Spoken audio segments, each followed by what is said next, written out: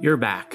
I'm back, which means the far middle is back in the saddle for number 113 in this epic and fine lineage of rational talk.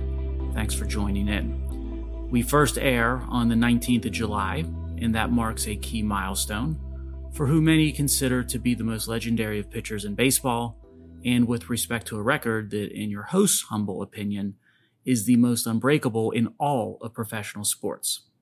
Because on July 19th, in 1910, Cy Young wins his 500th career game.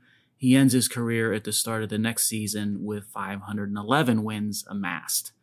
Now, I view that 511 career wins of Cy as the most unbreakable of all sports records. We talked back in episode 95 of how tough it would be for a Major League Baseball player to match Cal Ripken's consecutive game streak. And there's Wilt Chamberlain's 50-plus points per game career average. That's another great one. And there are others across sports. But this one, Cy Young's 511 wins, it is at the top of my list of records never to be broken. So let me give you some perspective of 511 wins in today's game. A 21-year-old generational talent, let's say that person shows up at the start of next season. For him to break Cy Young's record, he would have to post 20-win seasons for 26 years. Young's durability was, of course, a major contributor to the 511-win accomplishment. He pitched until his mid-40s, never really suffered a major injury, and experts attribute that to his ability to throw from different arm positions. He could basically change up his throwing motion, which didn't stress key parts of his arm. And he led the league in wins for 5 seasons, which that's impressive by itself. But then when you think about 511 wins, that looks lower than what I would have expected with all those career wins. So I guess it does speak indeed to his longevity and his consistency. And he notched 30 or more season wins 5 times. Wow. Cy Young also holds another record that might not be, probably won't be broken, and that is career innings pitched at over 7,000. Heck, in his 500th win game, he ended up pitching into extra innings. So how is that going to be eclipsed, those innings pitched with modern-day practices like pitch count management and middle relievers? With the complete game looking like an endangered species in the modern game of baseball, it's hard to see how someone throws more than 7,000 innings. The modern-era player that came closest, by the way, was Phil Niekro, who was our dedication for episode 35 way back. But Niekro is almost 2,000 innings shy of Young's 7,000-plus innings.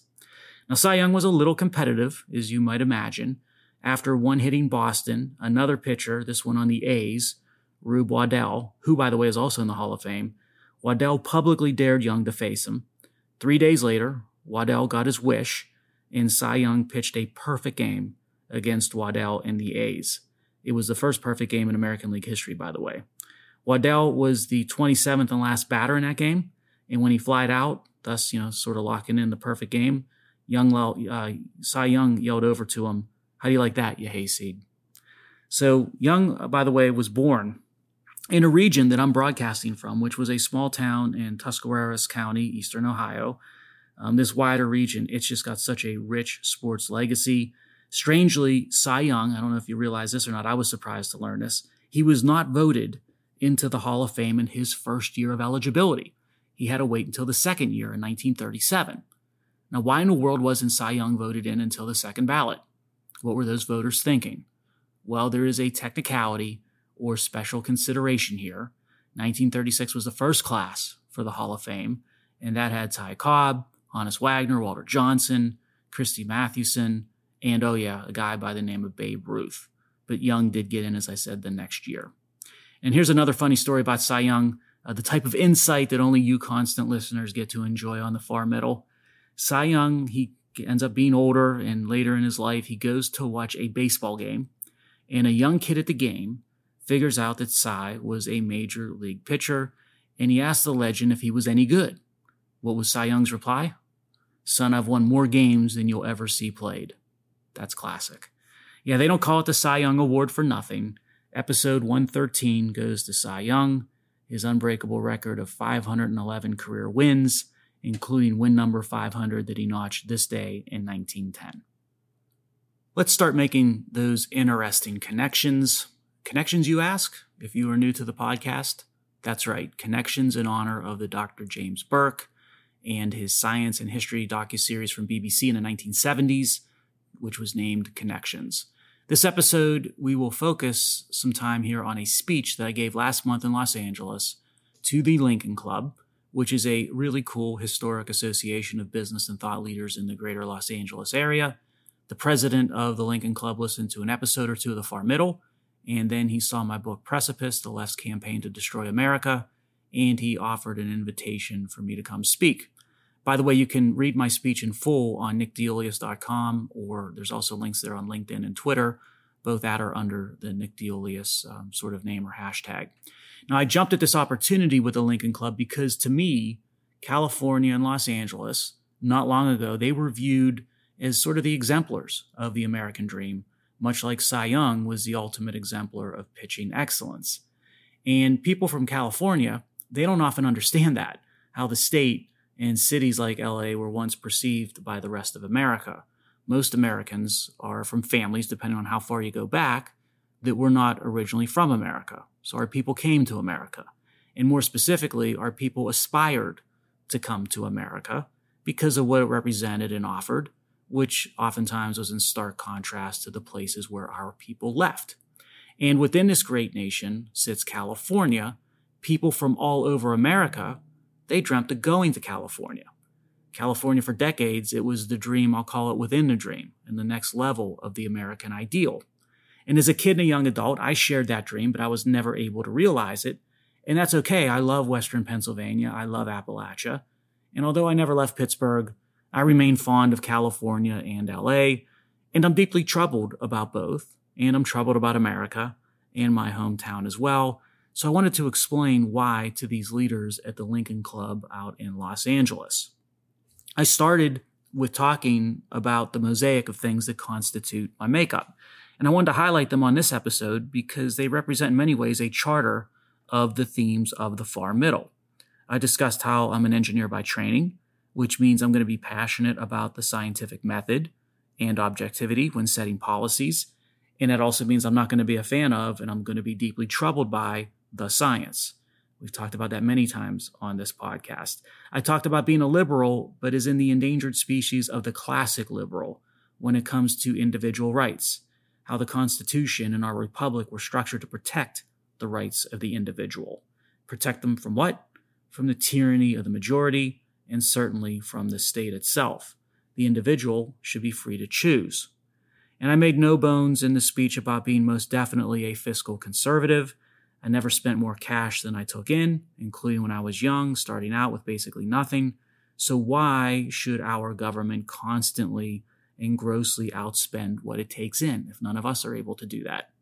And philosophically, I guess I'm best defined as a libertarian. That's a theme that's pervasive throughout Far Middle episodes.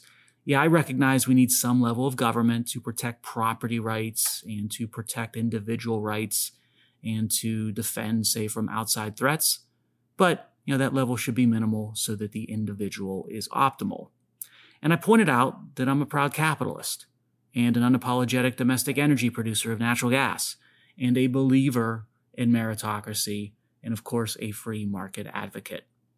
We then got into a discussion about what I think would serve as a next great connection on this episode of The Far Middle. That's how out of style that mosaic makeup that I just walked through has become. In fact, it's now beyond unpopular with the elite and expert classes.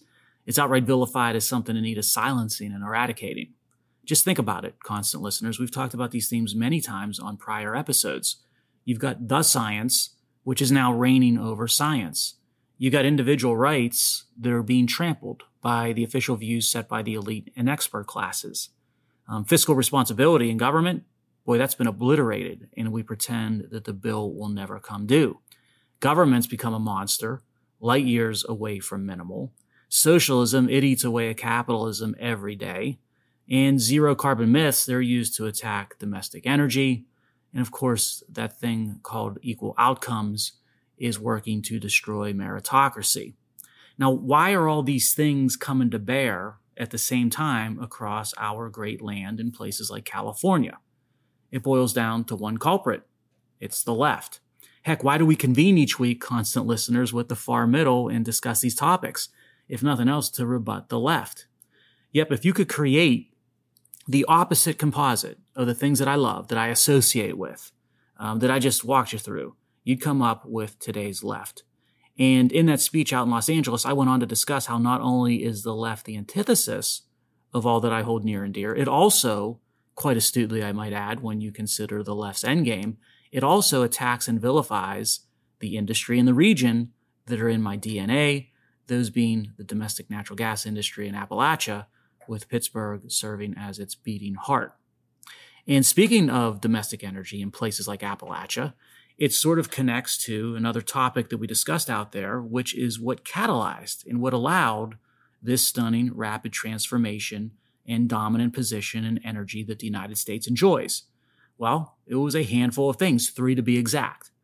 The first thing was that the free market brought innovative and disruptive technology in the form of things like horizontal drilling and advanced completion techniques to the natural gas industry. So American ingenuity, it allowed methane, aka natural gas, to be liberated from shale rock deposits at really prolific rates and at very low cost. Second driver was that the free market and capitalism, those things, they glued together at first what were separate parts of a virtuous energy value chain, which, by the way, had the potential to total in trillions of dollars. And then the free market, it allocated capital across those different links of the value chain, made them stronger, integrated them into what were once fragmented pieces into something much more efficient. And today, again, the value of that chain, it totals in the trillions, and it's measured in the trillions of dollars. And then the third driver, the free market, this was a big one. It's got a lot of laughs, I'll tell you, out west, because people knew exactly what I was talking about. The free market was able to function without major government intervention early on because the industry innovated faster than the bureaucrat and the left could keep up to meddle. But, the doers in domestic energy and Appalachia and flyover country, unfortunately, they're not being left alone by the left. And that brings us to the next up connection, in which I also discussed in the speech, where I laid out a 3-pronged attack, sort of defined the 3 prongs of this attack that the left applies against domestic energy. And it's almost, I sort of was thinking out loud during the event, it's almost as if the success of the domestic energy, it's driven the left mad to the point where their zealotry to destroy and appropriate the value of the doers, it's exponentially increased, under, of course, the halo umbrella of Code Red. Now, the first prong of the attack is a heightened regulatory set of standards on domestic energy production and reduced access to natural gas or oil reserves. And you see this attack every time an administrative state bureaucrat issues a new regulation on the industry. It's probably the oldest and most common prong of the 3. Now, the second prong of the attack, somewhat newer. This one targets the industry's access to capital, and it looks to cut off the supply of the vital lubricant for any capitalistic endeavor. So this attack will be evident when a major bank bows to pressure from environmental groups to stop lending to the carbon economy. When a foundation or an endowment of a university, they start their bragging or chest thumping about their divestment from carbon-producing companies. Or maybe when a credit ratings firm assigns a poor credit rating to a company in domestic energy, not because of, say, a quantitative metric that you can measure, but instead because of subjective views of, say, the industry's social worthiness. So the logic of this prong of the 3-pronged attack, it's pretty simple. Starve a growing industry of capital, and then you can slowly strangle it to death. Now, the third and the final prong of the attack, I think it's the most insidious of all. That is thwarting the future demand growth for natural gas. Now, this attack will manifest through the throwing of regulatory and legal roadblocks into the paths of new pipeline projects that would end up conveying natural gas from the producing basins to the growing demand centers. It's sort of that key link in that development chain, that virtuous chain that I spoke about earlier. And this also, by the way, includes direct and backdoor regulatory attacks that we've seen quite a bit of recently in the news on gas stoves and lawnmowers and internal combustion engine cars, of course, with EVs. That's a huge one. And the left, they justify the 3-pronged attack with a few convenient energy myths. Let's connect to these myths. First one, wind and solar and electric vehicles are zero carbon. Nonsense. They've got massive carbon and CO2 footprints on a life cycle basis, much higher than natural gas power generation for sure. And mandating things like wind and solar power generation, EVs, and the adoption of EVs, that's going to increase atmospheric carbon dioxide net, not decrease it. The second myth is that we can manufacture wind and solar and EV batteries here in the United States at scale. We can't, because the stuff you need sits largely in Africa, in South America, in China. And all the processing capacity to purify that stuff is absolutely controlled by China. So a mad dash to wind or solar EVs, it necessarily creates energy dependency on the Chinese Communist Party as designed. And the murky supply chain of wind, solar, and batteries, by the way, it brings epic human rights abuses. It's in many ways a new form of brutal colonialism brought to you by the left and the Church of Climate and the Inflation Reduction Act. Now, I got asked this question at the Lincoln Club. Why aren't these myths about wind, solar, and batteries exposed as nonsensical under just basic laws of science that a high school student should be able to figure out? Well, the myths masquerade under that veneer of an effective tactic. And it's a tactic that, if done objectively, it can be of great use and great value. But when purposely misapplied by the left, which it often is, it does great harm. And it's one that we've discussed extensively on the far middle. It's ESG screening methodology, ESG standing for environmental, social, and governance, of course. Yeah, the left uses ESG as a blunt instrument to punish domestic energy and to cover over those inconvenient sort of truths and sort of to perpetrate those myths of wind and solar and electric vehicles. And how do they do that? By basically distorting the environmental side of ESG. And I assured the audience that the symptoms and consequences of the left meddling in energy, they're real. You see sort of the sequential events everywhere these days. You got the meddling that creates energy scarcity, which then creates energy inflation, which then stokes general inflation. That helps create energy insecurity in the West and a dependency on places like Russia, because when wind and solar inevitably fail to perform at scale, the energy needs to come from somewhere. Putin, he ends up feeling emboldened. He decides he can take a nation or two because of his energy stranglehold over the EU that the left gave him. Climate change, constant listeners, we've discussed this many times, it's not the problem. Climate change has been happening for millions of years. It's climate change policies and the myths that they embody. Those are the problems. Now, I did get around to discussing the themes of my book Precipice out at the Lincoln Club, and many of you constant listeners know them well by now. But what I would like to do here on this episode is to connect with a compare-contrast exercise that I provided for the audience on the themes of Precipice and the roadmap of the left and the Leach Way and how they appropriate the value of others. And I wanted to tie those back to California and Los Angeles. So what that epic state and that great city once represented as the ideal for Americans and what they've unfortunately become, which is now or today bastions of the left. And it's uncanny how you can take the themes of Precipice and align them with what is going out there in California and LA today. So high level, for those of you not familiar with Precipice, and if you're not, I welcome you to give it a read, is that society and our economy and our culture, they've historically broken down into two broad groups. In one category, you got creators, enablers, and servers of value creation. So creators, they create wealth and from a range of different types of careers and pursuits, from inventors, surgeons, it could be construction workers, people working in manufacturing and blue-collar trades. They are basically the embodiment of competent man or competent woman.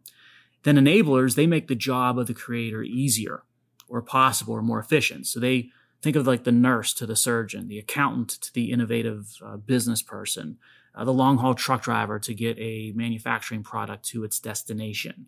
So without enablers, creators can't do their thing or they're throttled back.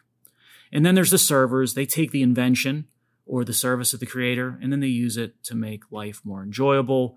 That server class is large. It includes obvious examples of professions. You got a waiter, a ride-hailing driver. They also include pro athletes and musicians. Again, sometimes we look to define those professions into something they're not, almost godlike. They're classic servers. And servers don't make life possible like creators enablers do, but servers definitely make life better. So those three, creators, enablers, and servers, they constitute that first category. In some professions, you can be subjectively defined as part of maybe even two or all three of those subcategories. But what they all have in common is that if you let a creator and an enabler and a server do their thing in a free market economy with minimal government intervention, you've got the success that was America, and that was California, and that was that great city of Los Angeles that basically blossomed out of an arid basin, out of nothing. But then there is the second category that's out there today, and it's one that doesn't create value or optimize it. Instead, this category exists to appropriate the value and consume it of others. And I refer to it as the leech. It is perhaps more of an organism because it exhibits a set of common characteristics that I define as the leech way, and it serves in many ways as a leftist roadmap. And it uses the ground game of the ways and tactics that it applies to commandeer professions and regions and institutions, converting them from once manufacturers of value into present-day exporters of need. And there's a lot of professions that were once noble ones that are subsumed today by the left and the leech. Which ones? Well, this is where we can start to do our compare and contrast to the themes of Precipice and what's going on out west in California. So certainly much of government. The bureaucratic state's a monster. Of course, I tag it as the deep state in Precipice. Not deep as in secret. I wish it were secret. No, deep as in rooted and entrenched everywhere and with everything. And of course, there's a long historical lineage of how this came to be, from Woodrow Wilson to FDR to LBJ, President Obama to what we have today. And the individual can do nothing in today's America without government approval. And California, in many ways, is ground zero of the deep state movement. Public unions are another domain of the left. Teachers' unions, which punish great teachers and students and parents and taxpayers. Why? So that the union can grow its power and influence. I mentioned LA County Unified School District competency scores in math and science and reading. Yet when you compare those plummeting scores that are frankly embarrassing and frightening, what have funding levels done over decades as those scores have declined? Funding's gone up. And what happened out there with education during pandemic? And who called the shots? Who benefits and who pays the price with those decisions? It tells you quite a bit as to how the system is aligned with regard to key stakeholders. The media, that's another tragedy when a once noble profession that, again, the founders thought of as vital to our republic and needing constitutional protection, it's morphed into the propaganda agency of the left. And out there, of course, you've got Hollywood to the LA Times, sort of serving as front and center exhibits of the crisis in journalism.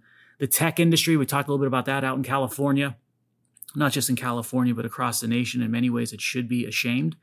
On one hand, it surely exhibits classic creator, enabler, and server traits. It created true massive value creation for society. But then what? Then it looked to curry favor with the left and support the left's aims and ideology, and it made it stronger. And now the tech industry is sort of getting its just due in return as the left and the leech turns its attention to the industry.